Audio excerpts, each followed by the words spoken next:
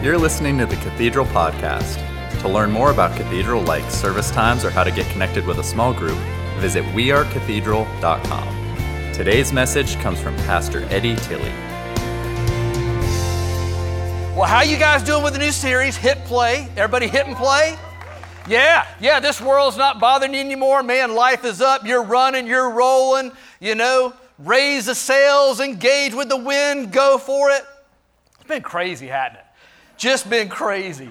But I do encourage you. The series has gotten off to a wonderful start. If you have missed either one of the weekends, the first Sunday, our senior pastor, Mike Lewis, gave that message. And here's the thing about God. God is a God of order. So when the senior pastor gets up on the stage and says, let me share with you what I hear what the Lord is saying, man, lend an ear. You know what I'm saying? Get a hold of what he said that weekend, of what God is saying to us as a church for this year. And then Pastor Dave came in last week with the thought that he was going to just fan the flames a little bit. Well, holy cow. Man, did he do some fanning. A good friend of mine, Jesse Rivera, that's on the guest services team, he said, I got a new name for Dave. I'm going to start calling him Hurricane Dave. He fanned the fire out that fire. He fanned it and fanned it hard. And this weekend, when we sat down to plan the whole Hit Play series, the thought was, it just kind of feels like everybody's been stuck. And one of the things we felt like we needed to do was help people with dreams and expectations. Like, how do you resurrect dreams? Let's get that going again. God's not asleep. God's not on pause. And then how do you manage expectations? So we felt like we needed to do both of those. And, managing expectations really is helping you make sense out of a world that makes no sense so that you don't get paralyzed by the whole thing. And so I've got a movie clip that I feel like will serve us really well in just sort of laying a good foundation for us to build off of for the message this morning. But before I show that, I just want to make sure that we're on the same page with two different things. Number one, can we all agree that dreams come in many different shapes and sizes, right? There's big dreams, there's small dreams, there's intimate dreams. There's all sorts of different dreams. But at the core of every single one of us, what pushes us to dream is this desire that we all want to know that we make a difference. Is that not right? We all want to know that our life matters, that it counted for something, that we made a difference in this world. And there's a good reason for that. In Ephesians 2:10, God said, look, I created you in Christ. You are my workmanship, created to do good works. Interpretation, created to make a difference. And I did that in you before the foundations of the world. So God says every single one of us are created to make a difference. And then when it comes to managing expectations, which is how we expect these dreams to play out, can we just all get on the same page that life never happens the way that you expect it to play out? One of my favorite quotes by the great prophet Doc Holliday comes from the movie Tombstone. It's near the end of the movie, and Doc Holliday he's in the bed, he's dying, and Wyatt Earp is right there by his side, and they're having this conversation, and Doc says to Wyatt, what is it that you want?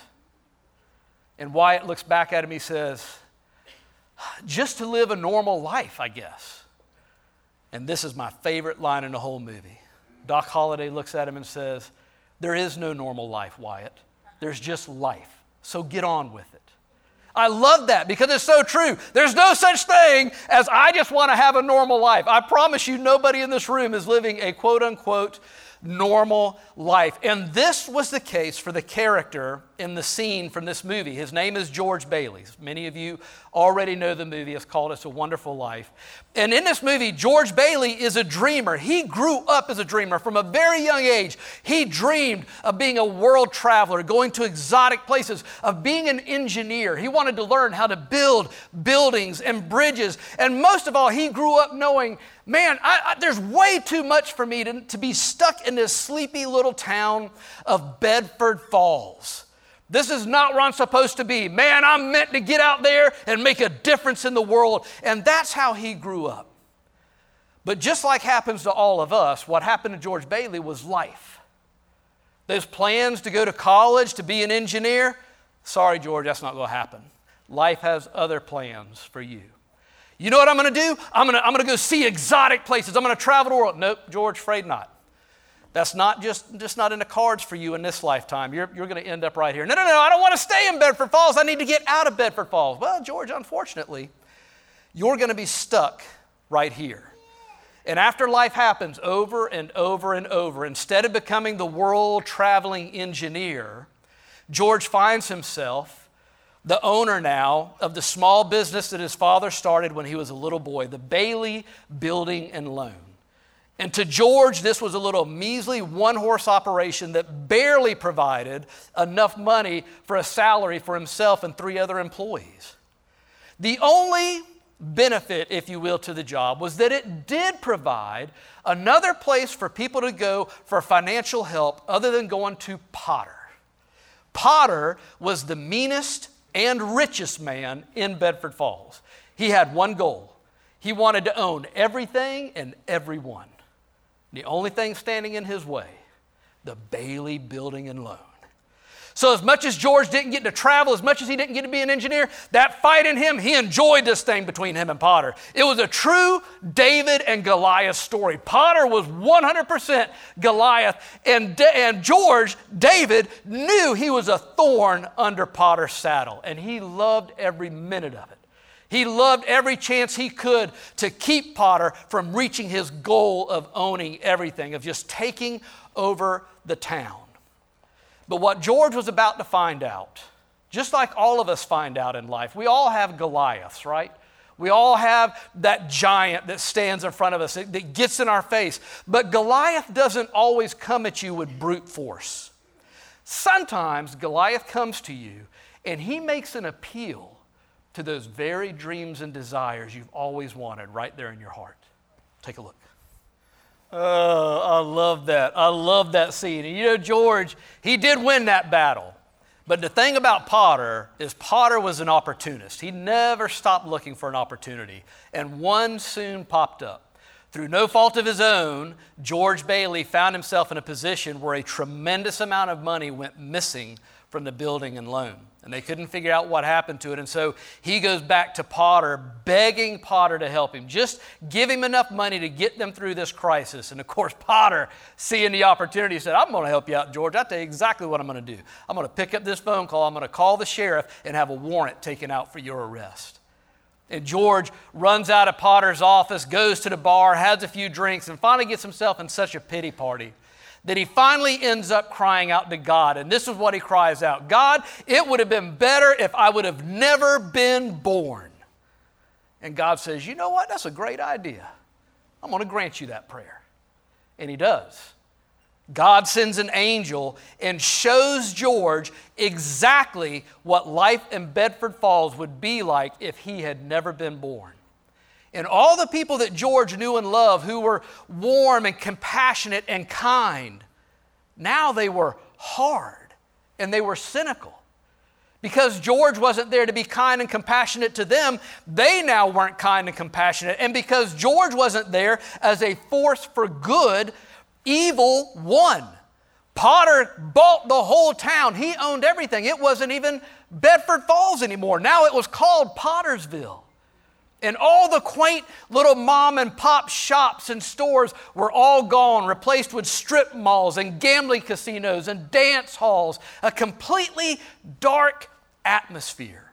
And the straw that broke his back was when he saw his wife, Mary, that he loved so much, who never married, became an old maid. And what really broke his heart was when he realized his children that he loved dearly had never been born. And so he cries out to God again. He says, God, I'm so sorry. I'm so sorry. Please give me my life back. I truly had a wonderful life. And that's why the movie is titled that. And I love that movie because I believe it reveals a truth that is universal to every single one of us. And that is that we all severely underestimate the impact of our life. The problem for George was the same problem that we all have. It was a problem of perspective. Until he could get God's perspective and see the big pictures of things, he couldn't understand what in the world was going on. So for us, for George, here's the thing about George. George was so concerned about so many things that he thought would really make a big difference. And it turns out that everything he thought would make a big difference in the world really didn't matter. And all the things that he thought really didn't matter made all the difference in the world, including his own life. So how do we get that kind of a perspective? How do we get God's perspective without having to find ourselves at the bottom of a barrel crying out for God, wishing we'd never been born? Well, I'm glad you asked me that question. It just so happens that Jesus lays this out so easy for us to see, beginning in Matthew chapter 5. This is, and perhaps you've heard of it, there's a famous sermon that Jesus gave called the Sermon on the Mount. So one day Jesus goes to this hillside, there's a huge crowd of people, and he begins to teach. And now when you read it in the Bible, this is a very long period of time that he taught. He taught on the Beatitudes, he taught on all these different things. And if you're familiar with a red letter Bible, red letter means when the letters are in red, those were precisely Jesus' words, him speaking. All of chapter 5, all of chapter 6, all of chapter 7 is one long teaching that Jesus did. He went through the Beatitudes. He went through what's called salt and light. He said, look, those who believe in God, who put their faith in God, we're to be the flavor in the world. We're to bring life into the world that they don't have. We're to be light. We're to bring the light of God into darkness. Then he talked about the fulfillment of the law. He said, look, I know you guys think that I came to abolish the law, but that is not true. The law of God stands firm and will for all eternity. And he said the only way to ever get into heaven is to live a perfect life according to the law of God. And then he said this, you can't do it. He said, you can't live the perfect life. He said, I know that it says don't commit murder, but he said, I'm telling you, if you've ever even had a hateful thought towards another person, you committed murder in your mind. I know that it says don't commit adultery, but if you've ever looked at somebody else lustfully, you've committed adultery in your mind. So he builds this case and he says there's absolutely no way you can live the kind of life that God demands, but there is a very narrow way to get into heaven, and I'm the way. He said, I came to live my life and to fulfill God's law so that now I can give my life and surrender it for you. And because you put your faith and trust in me, God will give you my righteousness and God will guarantee your place in heaven just by putting your faith and trust in me. He goes on and he talks about loving your enemies. He talks about how it's easy to love people that love you, but I've called you to love your enemies. He talks about prayer. This is how we should pray. This is how we should approach the Father. He talks about fasting, the very thing that we're doing as a church right now. He goes through treasures in heaven. How do you build up treasures in heaven? He goes through all these different teachings. That's about a third of what he taught in all three of these chapters. And then he gets to the very end of chapter 7, and he boils it down so nicely that it is so plain and easy to see. Verses 24 through 27. Therefore, everyone who hears these words of mine, everything he just got finished teaching, and puts them into practice is like a wise man who built his house on the rock. The rain came down, the streams rose, and the winds blew and beat against that house, yet it did not fall because it had its foundation on the rock. But everyone who hears these words of mine and does not put them into practice is like a foolish man who built his house on sand. The rain came down, the streams rose, and the winds blew and beat against that house, and it fell with a great crash. Now, here's what I love about this verse. I love it because it's so easy to see which choice to make. So I asked them if they would put this verse up there side by side because it's literally exactly the same except for a few words. So if we start at the top, it says, therefore, everyone who hears these words of mine. That's the same in each half of that verse. So that would be all of us. Is everybody hearing? Everybody good? Everybody hear what I'm saying? Sweet. All right. So, hey, we're right there. Step one. We have all We've all heard God's word. Now it takes a little bit different turn. Because over here it says, and puts them into practice. That's one side. But over here it says, and does not put them into practice. So now we see, here are the two different choices. We can choose to take it God's way, or we can choose to live life our way. Now the Bible has a lot to say about that. You know, if we're going to choose to live it our way, what we're going to do is we're going to say, God, I hear your word. I know that you've written it all out in here. I know this is the guidance for my life. I know it's probably good, but you know what? I'm going to go with my gut. I'm going to go with my reasoning. I'm going to go with what I think and what I feel. And the problem with that, in Proverbs it says that there is a way that seems right to a man, but in the end it leads to death. So let's follow through and see why that is. Immediately we see if you live your life according to God's way, you're a wise man. If you don't, you're foolish. Why? Because if you live it on God's way, you're building your house on a rock. Jesus Christ is this word made flesh. Jesus Christ is the rock, the foundation of our faith, and He's eternal. He does not change. Nothing changes Him. Nothing changes God. Nothing. So when you build your life on this, it does not get any more solid. There's nothing more solid. Anything else that you build your life on in this world is like sand. Why? Because it can be here today and gone tomorrow. If you want to build it on money, it can be here today and gone tomorrow. If you want to build it on possessions, here today, gone tomorrow. If you want to build it on health, here today, gone tomorrow. Doesn't matter. All the things of this world leave. God's word is the rock. Here's my favorite part, and I wish that of all things, I hope we get this. Look at this side by side. The rain came down, the streams rose, the winds blew and beat against that house. Does that happen on both sides? So the storms are coming. How appropriate for today. Right now, outside, the winds are blowing, the rain's coming down, the floodwaters are rising in downtown Charleston. So it's going on right now. But this is the thing. There's nothing in God's word that says, when you choose my way, man, you don't have, that storm ain't going to happen. No, He doesn't say that. He said, oh, the storm's coming. Jesus said, look, in this world, you're going to have trouble, but take heart. Why? Because I have overcome the world. And when you build your life on me, you will be sheltered from that storm. That's why cancer happens to believers and non-believers. That's why some believers who get cancer get healed and some do not.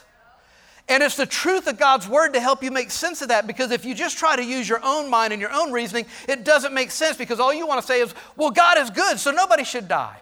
That's a true statement. But you need to understand where we're at in the story. And where we're at in the story is we're living in a fallen world that's full of sickness and disease and pain and suffering. And God never said He's going to keep all that away from you. As a matter of fact, He said, it's coming.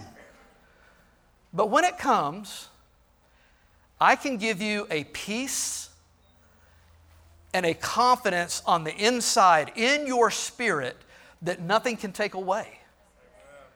Now, the doctors might offer you something that gives you peace, but there's a chance it won't work. Your rich uncle might be able to write you out something that may give you peace, but it's going to fade away. And again, this is not about money. So when you see that clip about Potter, this is not about money and being wealthy. It is not that. It doesn't mean that anytime you get a big job offer, you ought to say, oh, nope, stay away. No, it's not that at all. Jesus had very many wealthy men and women in His ministry that helped Him. It's not a money issue. It's a heart issue. It's what is your life built on? And when your life is built on the rock, there are some people that God has blessed them tremendously financially. And you can spot them. They're in this congregation. I know them and I know them well. And they're some of the most generous people I've ever met in my life. Make so much money and yet give so much of it away. They're not trying to store it away and try to hang on to it. They know where that blessing is coming from. So the storm is coming, but when you choose God's way, it's not going to fall because your foundation is on the rock. But if you don't choose that way, sooner or later, it's going to come down with a great crash. There are so many, I love this visual of the house in a storm. Another great visual is in Psalms chapter 1, verses 1 through 3. This is one of the first verses I ever memorized, and I love it. It was like a life verse for me. It says, blessed is the man that does not walk in the way of the wicked, nor stands in the path of sinners, nor sits in the seat of scoffers, but his delight is in the law of the Lord, and on this law he meditates day and night. He will be like a tree planted by streams of living water, which bears fruit in its season and whose leaf never withers. In all he does, he will prosper. Again, what is the picture? The picture is not that if you do this, you're going to be a tree and nothing's going to happen. No, you're going to be a tree planted by the streams of living water so that when the drought comes and those other trees that are out there that are too far away from the source, their leaf is going to wither. they are not going to produce fruit. But because of where you are, because you are right next to the living water, you're going to bear fruit in any season. The easy season and the hard season. The seasons of plenty and the seasons of drought. Does not matter to you. You're going to bear fruit because of what your life is built on. And your leaf is never going to wither. You're always going to be ready because you're right here. I love that verse. Now, this would be such an easy decision if it was just me and you, right? If it was just us and God, if that's the only two players in the game, duh, no break. Right now, you're all sitting there looking at it going, well, of course, Eddie. I don't want to be a foolish person building my life on sand. I want to build my house on the rock. The problem is there's a third player, Potter, the devil, the enemy. 1 Peter 5:8 says, be sober and alert, because your adversary, the devil, prowls about like a roaring lion, seeking whom he may devour. In John chapter 10, Jesus said it this way, the thief's purpose, Potter's purpose, the devil's purpose is to steal, kill, and destroy. But I have come to give you life and life more abundantly. So we have to be aware that there is an adversary. We have to be aware that there is a devil. We have to make room in our life for God, because the only way to be able to discern the difference is by making room for God. It's what George Bailey did when he cried out for God. In that moment, he made room in his life for God now to come and have input. And when he did that, it completely changed his perspective. And that's what we need to do. We need to make room in our life for God. Eddie, that was a movie clip. I get it, but I'm telling you it's real. Let me give you two examples from the Bible of where the enemy comes, because his goal is always the same, right? What was Potter trying to do with George? Man, look, George, I'm going to offer you all this. You're doing the same thing. You're going to be helping people, but you're going to be in a much better position to help people now, because you're going to have a lot more money and be able to do a lot more things because of all the money that you're making. Two people in the Bible who face the same adversary you and I face. King David. King David was anointed king when he was a young man, a young teenager. Samuel, the prophet, comes to his house. He anoints David and he says, David, God has chosen you. You are the next king of Israel. Saul no longer has the favor of God. Saul was the current king. He said, Saul no longer has the favor of God. God has chosen you, and you shall be the next king of Israel. Now, through crazy events, David finds himself working for Saul in the palace. Saul is still king. And as David grows and Saul begins to give him responsibilities, the biggest one being in charge of his troops, the people start to like David more than they do Saul. Well, Saul gets so mad and jealous about it that he starts trying to kill David, to the point to where David has to flee for his life. So now David and a handful of men, they're running for their life. Saul is after him. They find themselves in this place in Israel called En-Gedi. And in En-Gedi, there's all these caves everywhere. David and his men were hiding in a cave. Here's how the enemy works. Saul was like, got to go to the bathroom. Got to put everything on pause, guys. I got to go to the bathroom. I'm sorry. I've been holding it as long as I can. He goes to a cave to use the bathroom. Out of all the caves he could have walked into, he walks into David's cave. David and his men are back in the back where it's really dark, real far away, but they see who it is. David's men come to him and say, David, this is it. Didn't God tell you you were going to be the next king of Israel? Didn't he tell you that Saul no longer has the favor of God? Didn't he tell you that he would hand your enemies at your feet? Here he is. Clearly, God has lined this up. And here's the wisdom of David. David said, I will not touch God's anointed. I mean, it couldn't have been any more clear. It couldn't have been any more of a sign. It's a sign because it all lined up. Let me tell you something. The devil could line them signs up just like God. And that's exactly what he was doing. He was trying to get David off track of God's plan for his life. And God said, look, if God is who he said he is, then he will do what he said he will do without me having to make it happen. And so he spares Saul's life. Another man, you might have heard of him, his name is Jesus. Jesus gets baptized to launch his ministry, and immediately God leads him out in the desert to pray and fast for 40 days and nights. We're struggling with 21. My man went out there and did 40. And when did the enemy come to him? Day 40. When do you think you're the hungriest? When do you think you're the weakest? When are you in a state of mind where you're like, man, I would give anything for this to be over right now? And the devil comes and says, oh man, I recognize you. You are the Son of God. But look, you know what? God loves you. He's your Father, right? He's given you the power and ability. You're hungry. Turn these stones into bread. Eat something. God would totally be okay with that. And right away, Jesus recognized it. He said, no. Almost like George when he stood up. Wait. Something's not right here. Something's not right here. You know what it says in God's word? It says, man shall not live by bread alone, but he'll live on every word that proceeds out of the mouth of God. And Satan, like Potter, got all ticked off, ran away. Comes back just a little bit later.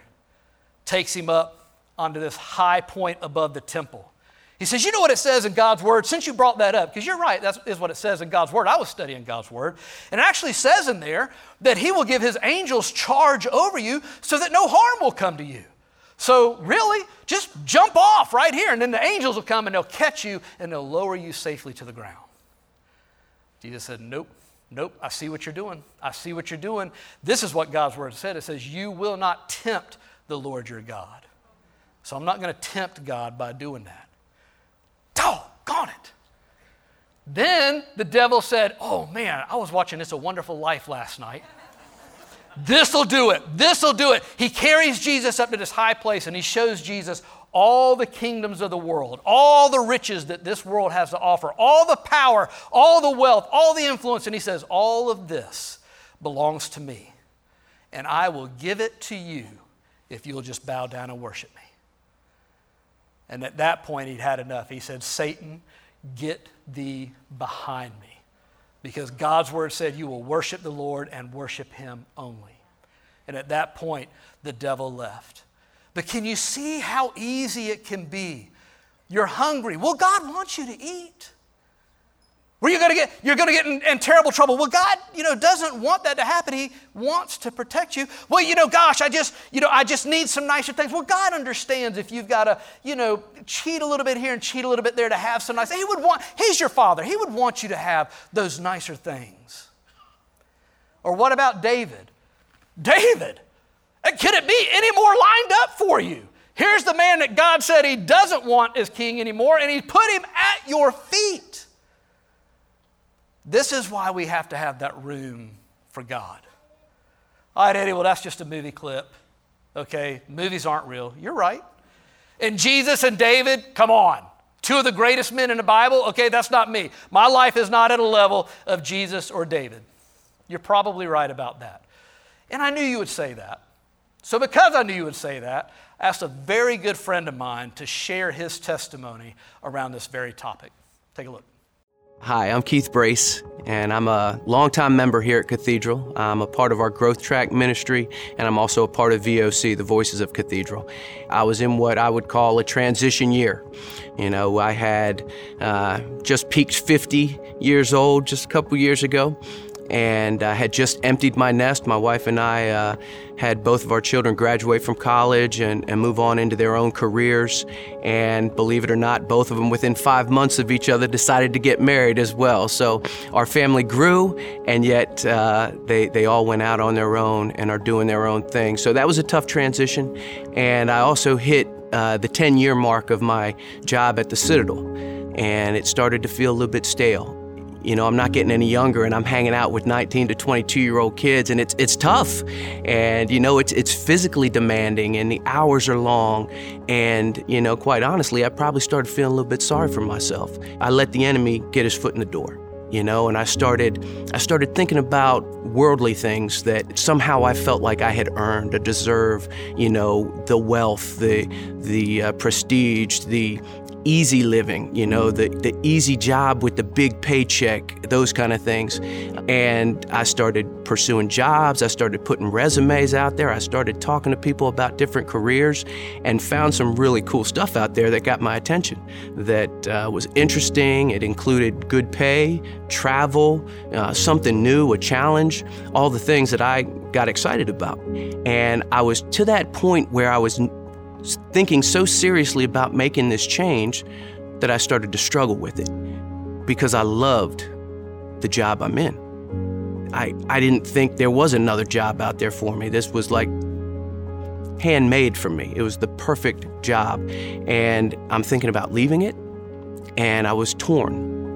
Well, it turned out that God had the answer for me. And I came in here one Sunday, it was November 14th, and just worshiping, the Holy Spirit just fell on me. And I just knew that God had something for me that morning. And I just leaned into it. And, at the time I wasn't sure what God was wanting from me, but that's what came up. It's like, Lord, I don't know what I'm supposed to do in this next season of my life.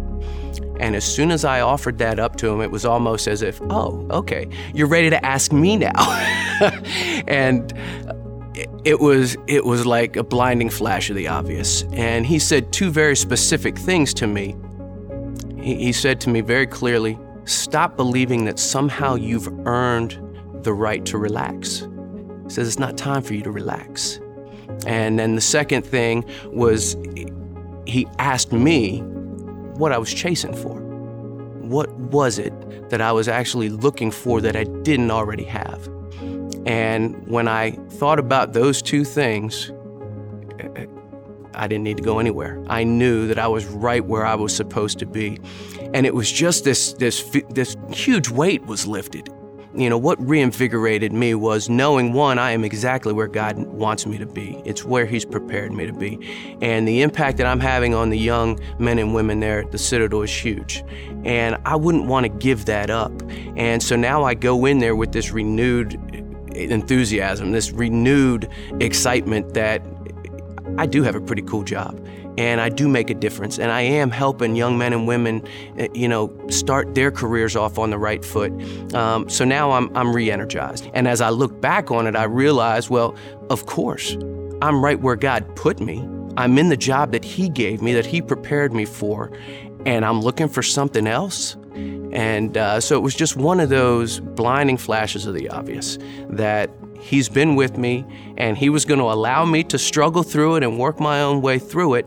But as soon as I turned to him, he was right there. He didn't take offense to the fact that I was trying to do it on my own. And I was being stubborn, and I was probably thinking, hey, I can handle this. This is all on me. I don't need God's help. But he's always faithful. He's always good. And, I think he does it in a way that is, what you would expect from a father, a way that is encouraging rather than something where you feel beat down. And I think I very easily could have felt scolded, over the fact that, oh, you're finally coming to me for the answer. About time. No, that wasn't his reply at all. His reply to me was, you're right where I want you to be. And that was, again, it was just very reassuring and confirming for me. And that's my God.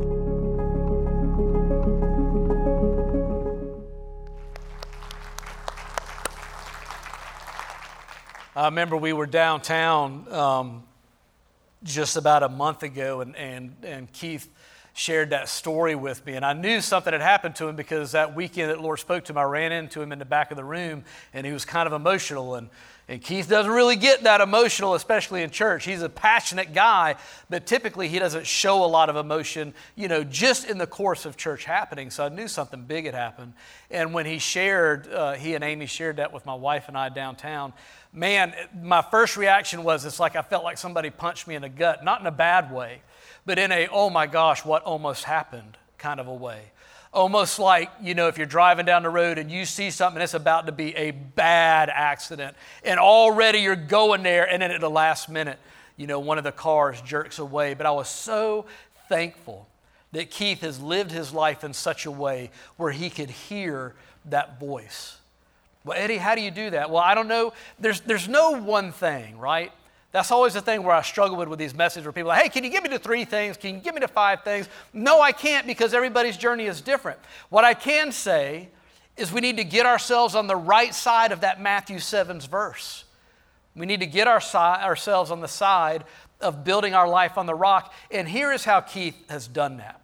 Number one, and I'm going to use this little illustration on the screen. The first thing, that little wheel right there, Keith is going to be in church on Sunday. Barring a major catastrophe or illness or whatever, he's going to be here every Sunday. And then beyond that, you heard him say in there, he serves on our Growth Track ministry. And then beyond that, he serves in VOC. The other thing I know about Keith is he is a faithful tither. When it comes to his finances, he 100% puts himself in the camp of giving the full 10% that the Lord requires, and probably more. I don't know because I don't keep his books. But what I know is that he is a faithful tither. The other thing I know is that he is very involved in small groups. He's got a small group that he meets with a couple of times a month, and that's a group of people who are like-minded believers. And it's not always like a Bible study kind of thing. It's just a fellowship kind of thing where you get together and you kind of help keep each other staying on this track and staying on this path. It gives you some good, healthy people with good, healthy boundaries to talk to. The other thing I know is that he is faithful and loves his wife, and they are married. That is one of these places where you make room for God. They've got beautiful children. He did his best to raise his children in the ways of God so that they now could have a model of how to live their life. And the reason I build this out and out and out like that is because each one of those things is an area of his life where he has made room for God. And they're choices that we all have to make. Every one of those areas, we all have to make it. And I love this because this is like the 10-speed bike. And you've heard me say this before. When you've just got that one little gear in the middle, you ever put a 10-speed in first gear? Man, you are pedaling like crazy and you're barely moving. That's how it goes in life. If your only involvement with God, if the only amount of your life that you make room for God is Sunday mornings here, I'm glad you're doing that. But I'm going to go ahead and tell you that you're going to be pedaling like crazy and feel like your life is barely going in the direction God wants it to. But in all these areas, if you make room for God, when you get on that outside wheel, man, you're flying. And your feet are barely going around that gear, but that bike is rolling and it is going down the road. So if Lieutenant Colonel Keith Brace can find time in his schedule, can find a place in his finances, can find a place in his family for all of these things, then we can do the same. Keith would be the first one to tell you, man, I'm not doing anything anybody else in this room can't do. I really am not. Does it guarantee you're not going to make mistakes? Nope, absolutely not. Why? Because life comes and life does what it does. Do we always get 100% right? Nope, absolutely not. But that's why we have friends. That's why we have support system. Because let me kind of show you the opposite of what I see a lot of times, because this is the hardest thing about being a pastor. And this is, to be honest, when I say this, I don't mean I don't like my job. I just don't like seeing what I see and not being able to do anything about it. And what I don't like is when I sit down with couples and they're struggling and stuff in a relationship's not going on, and we're having this conversation, I'm trying to help them, and then all of a sudden I notice that there's no rings on the finger, and they're talking about we want God's blessing on our life, and I'm like, but that circle is not there. It's not that God is against you, it's just that he said, marriage is great and it's wonderful, and here's the way that it plays out. Marriage ceremonies are not a man thing, it's a God thing. Rings are not a man thing, they're a God thing. And without that in place, the blessing, God's not against you. It's just that you are choosing. You say, God, I know this is the way you said to do it, but you know that we really love each other. And a couple say that to me all the time. Well, God knows we love each other. I said, I know he does. I know he does. He does know that you love each other. But he also knows that you've chosen to say, in this area of my life, we're going to go the way we think it should go. And he just can't bless that. And then when somebody comes in and financially they're just struggling, they're just having hardships, they're having a hard time, and they're like, man, it's like a ship with holes in it. No matter how much money goes in there, it just all goes out. But when I question about tithing, that circle's not there. And again, God is not against you. God does not say, oh, you're not tithing? Cursed be you. No. This world is cursed. So what God says, according to that verse that Ben read, was, hey, if you tithe, if you give back to me what I said belongs to me in the first place, you move over into this house that when the winds come and the rains blow and the floodwaters rise, your house will not be moved. And then I get people and life is going really hard for them. I'm like, well, tell me, who are you hanging out with? Like, how connected are you at the church? Well, I come as much as I can. When I hear I come as much as I can, you can take away groups, they're not a part of groups, and you can take away ministry, they're not a part of a ministry. I know that's not there. And this is not about you have to work, this again is about engaging in God in more and more areas of your life so that when you find yourself in a place like Keith found himself, which you will, then there's a sensitivity there and an understanding there because of the way that you built your life, and there is room there for God to get in and speak truth to you. So this is not about church attendance, and it's not about any of those things. We don't push numbers here. We don't care what the membership is, none of that. What it is about making room in your life for God. And if the only room he has is an hour and 15 minutes on Sunday morning, compared to all the hours to your 40 to 50 to 60 hours of work a week, and then all the other things you have going on in a week, the odds just aren't much in your favor. And again, it's not that God doesn't want to. He wants to. He wants to, but he will not make you. He will not make you make room for him. He sits and he waits and he hopes that you make room for him. He even says, I stand at the door and I knock. And if you open that door, I will come in, me and my Father, and we will make our house and we will make our home with you. The sad thing about this, when it starts to go down and it goes down and it goes down, and somebody comes to me and says, you know what, man, I'm just tired of more. I just need a break. I know where that's going. I know where it's going because I can look at all the other signs. It gets smaller and smaller, and I just need a break. Eventually is going to be, I see them every now and then, which is eventually going to be, I have no idea where they're at anymore. And that's what breaks your heart, because I don't have any ill feelings towards those people. What breaks my heart is this life. It's life happening to them, and I know life is going to happen to them, and I hate it, and I hate it for them. Every funeral that I do makes me hate this world more and more, because it is not God's desire that anyone should ever die, that anyone should ever have a horrible disease, that anyone should ever be in financial hardship. None of that is according to God's plan. But it's the world we're living in. But what God says, man, if you'll build your life on this, then when the diagnosis comes, when the hard times hit, when life just happens, there's going to be something about you that's it's different. And people are going to notice it. They might even say to you, but something about you is different. I noticed that. We all got pink slips. We're all getting fired, but you seem okay with that. I know this isn't the greatest job in the world, but you got to pay your bills, right? What are you going to do? I noticed that Sally gets on everybody's nerve. Everybody wishes she would just shut up. But she doesn't seem to bother you. What is that? There's just something different about you. And the difference about you is not that you're superhuman. The difference about you isn't, again, your church attendance or your ministry involvement. The difference about you is you've gotten a hold of this word, and now you're becoming salt, and now you're becoming light. And instead of falling into the trap that Keith almost fell into, which is that trap of, you know what, I just deserve better. Because I'm going to tell you right now, if anybody in this room deserves better, he does. For what that man has given for this nation, he deserves better. But you know what? There's another man in the Bible that deserved way better, and that was Paul. And Paul knew. He said, man, I deserve so much better than this. But while I'm here, this is what I'm going to get. But I'm going to tell you what, I'm going to run this race. I'm going to run this race while I'm here, and I'm going to run it like a champion. And I'm going to let my light shine, and I'm going to tell people about Jesus, and I'm going to show them there's a way for them to overcome this world the same way I'm overcoming this world. So I'm going to stay here as long as I can because it's good for you, but I can't wait to be up and out of this place. But as long as I'm here, I'm going to run this life like a race, and I'm going to run this race like a champion. Would you bow your heads and close your eyes with me just for a moment? I know a lot of times it can seem overwhelming when there's a lot of things I mentioned. I mentioned marriage, I mentioned finances, I mentioned ministry. And my biggest fear is always that people run out going, oh my gosh, I've got 50 things I got to work on. And that's not what I want you to hear. I just want us to slow down for a moment and just allow the Lord to speak to your heart. Because the way He works is not fast.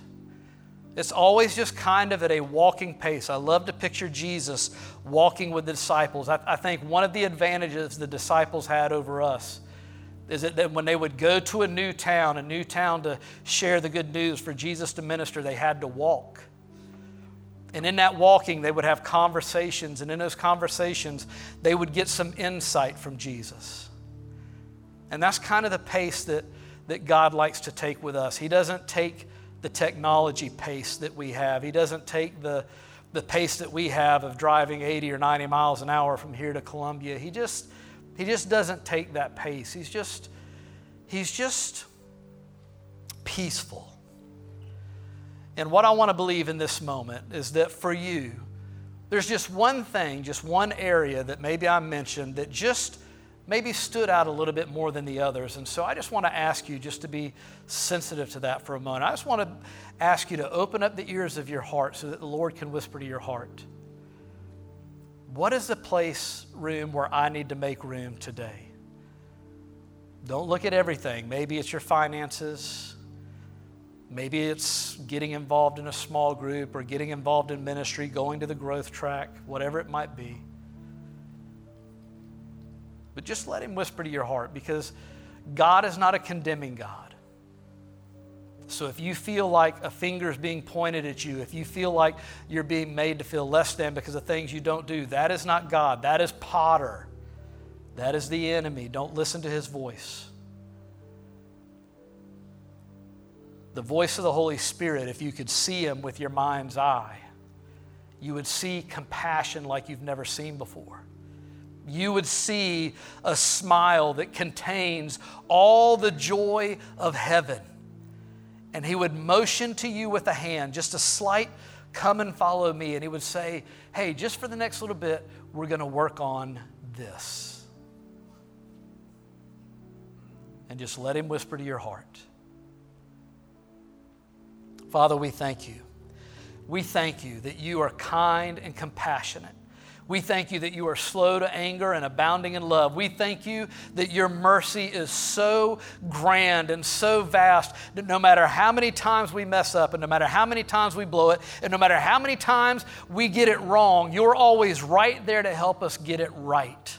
We thank you for your grace. We thank you for what Christ did for us so that we now could have his righteousness, so that we now can stand in right standing with you.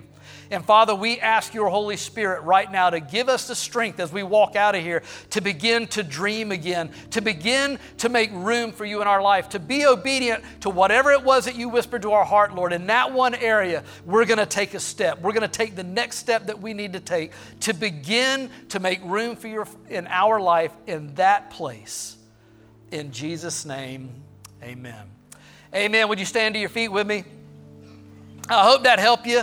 I hope that kind of give you some things to think about for a great next step. If you want to get more involved in the church, if you haven't done Growth Track, go to Growth Track. It really is the next step for everything at Cathedral. If you're in the tithing situation, you're like, man, I don't even know what to do. That 10%, that sounds like a lot. Look, the one promise I can make you is that 90% of your money with the hand of God on it goes a lot further than 100% with your hands on it. But I totally understand when you're taking those first steps, and so this is what I tell people.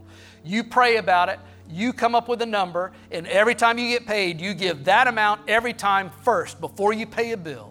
And you trust God to get you to the place where you can trust him with the full thing. And if you're in a situation with the whole marriage deal and you're like, man, I just don't know what to do about that, just email us, just contact us. We'll get in touch with you. We'll help you. None of this is about condemnation, and none of this is about anything you're not doing right. This is about just making room in your life for God, because life is hard. Are the winds going to come?